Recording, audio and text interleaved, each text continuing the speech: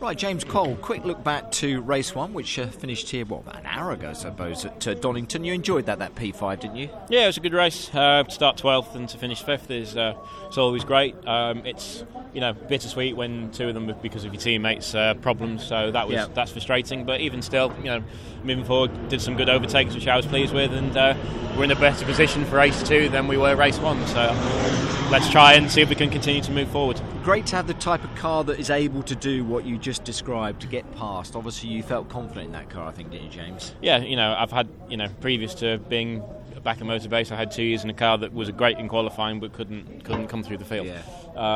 So it's nice to be able to overtake people. It's like it's a breath of fresh air. So that's really really good. And the great thing at the end was the pace. Was the BMWs and the Hondas weren't catching us. We managed the gap, and if anything, we were pulling away towards the last couple of laps, which gives us some positivity moving forward. Yeah, a bit of weight on board for the second race as well. Are you on the hard tyre as well for race 2? Nope, saving that race for the 3, end. Yeah, 2 good results and then sod race 3. Whatever happens. But you enjoyed that. Like I said, isn't it great though, having race weekends where things seem to be going in the way that you would like them to go? Don't speak too soon. We've got 2 races to go here. I know, but it's nice, isn't it? Yeah, it's nice to move forward. Yeah, it is, isn't it? That's the thing.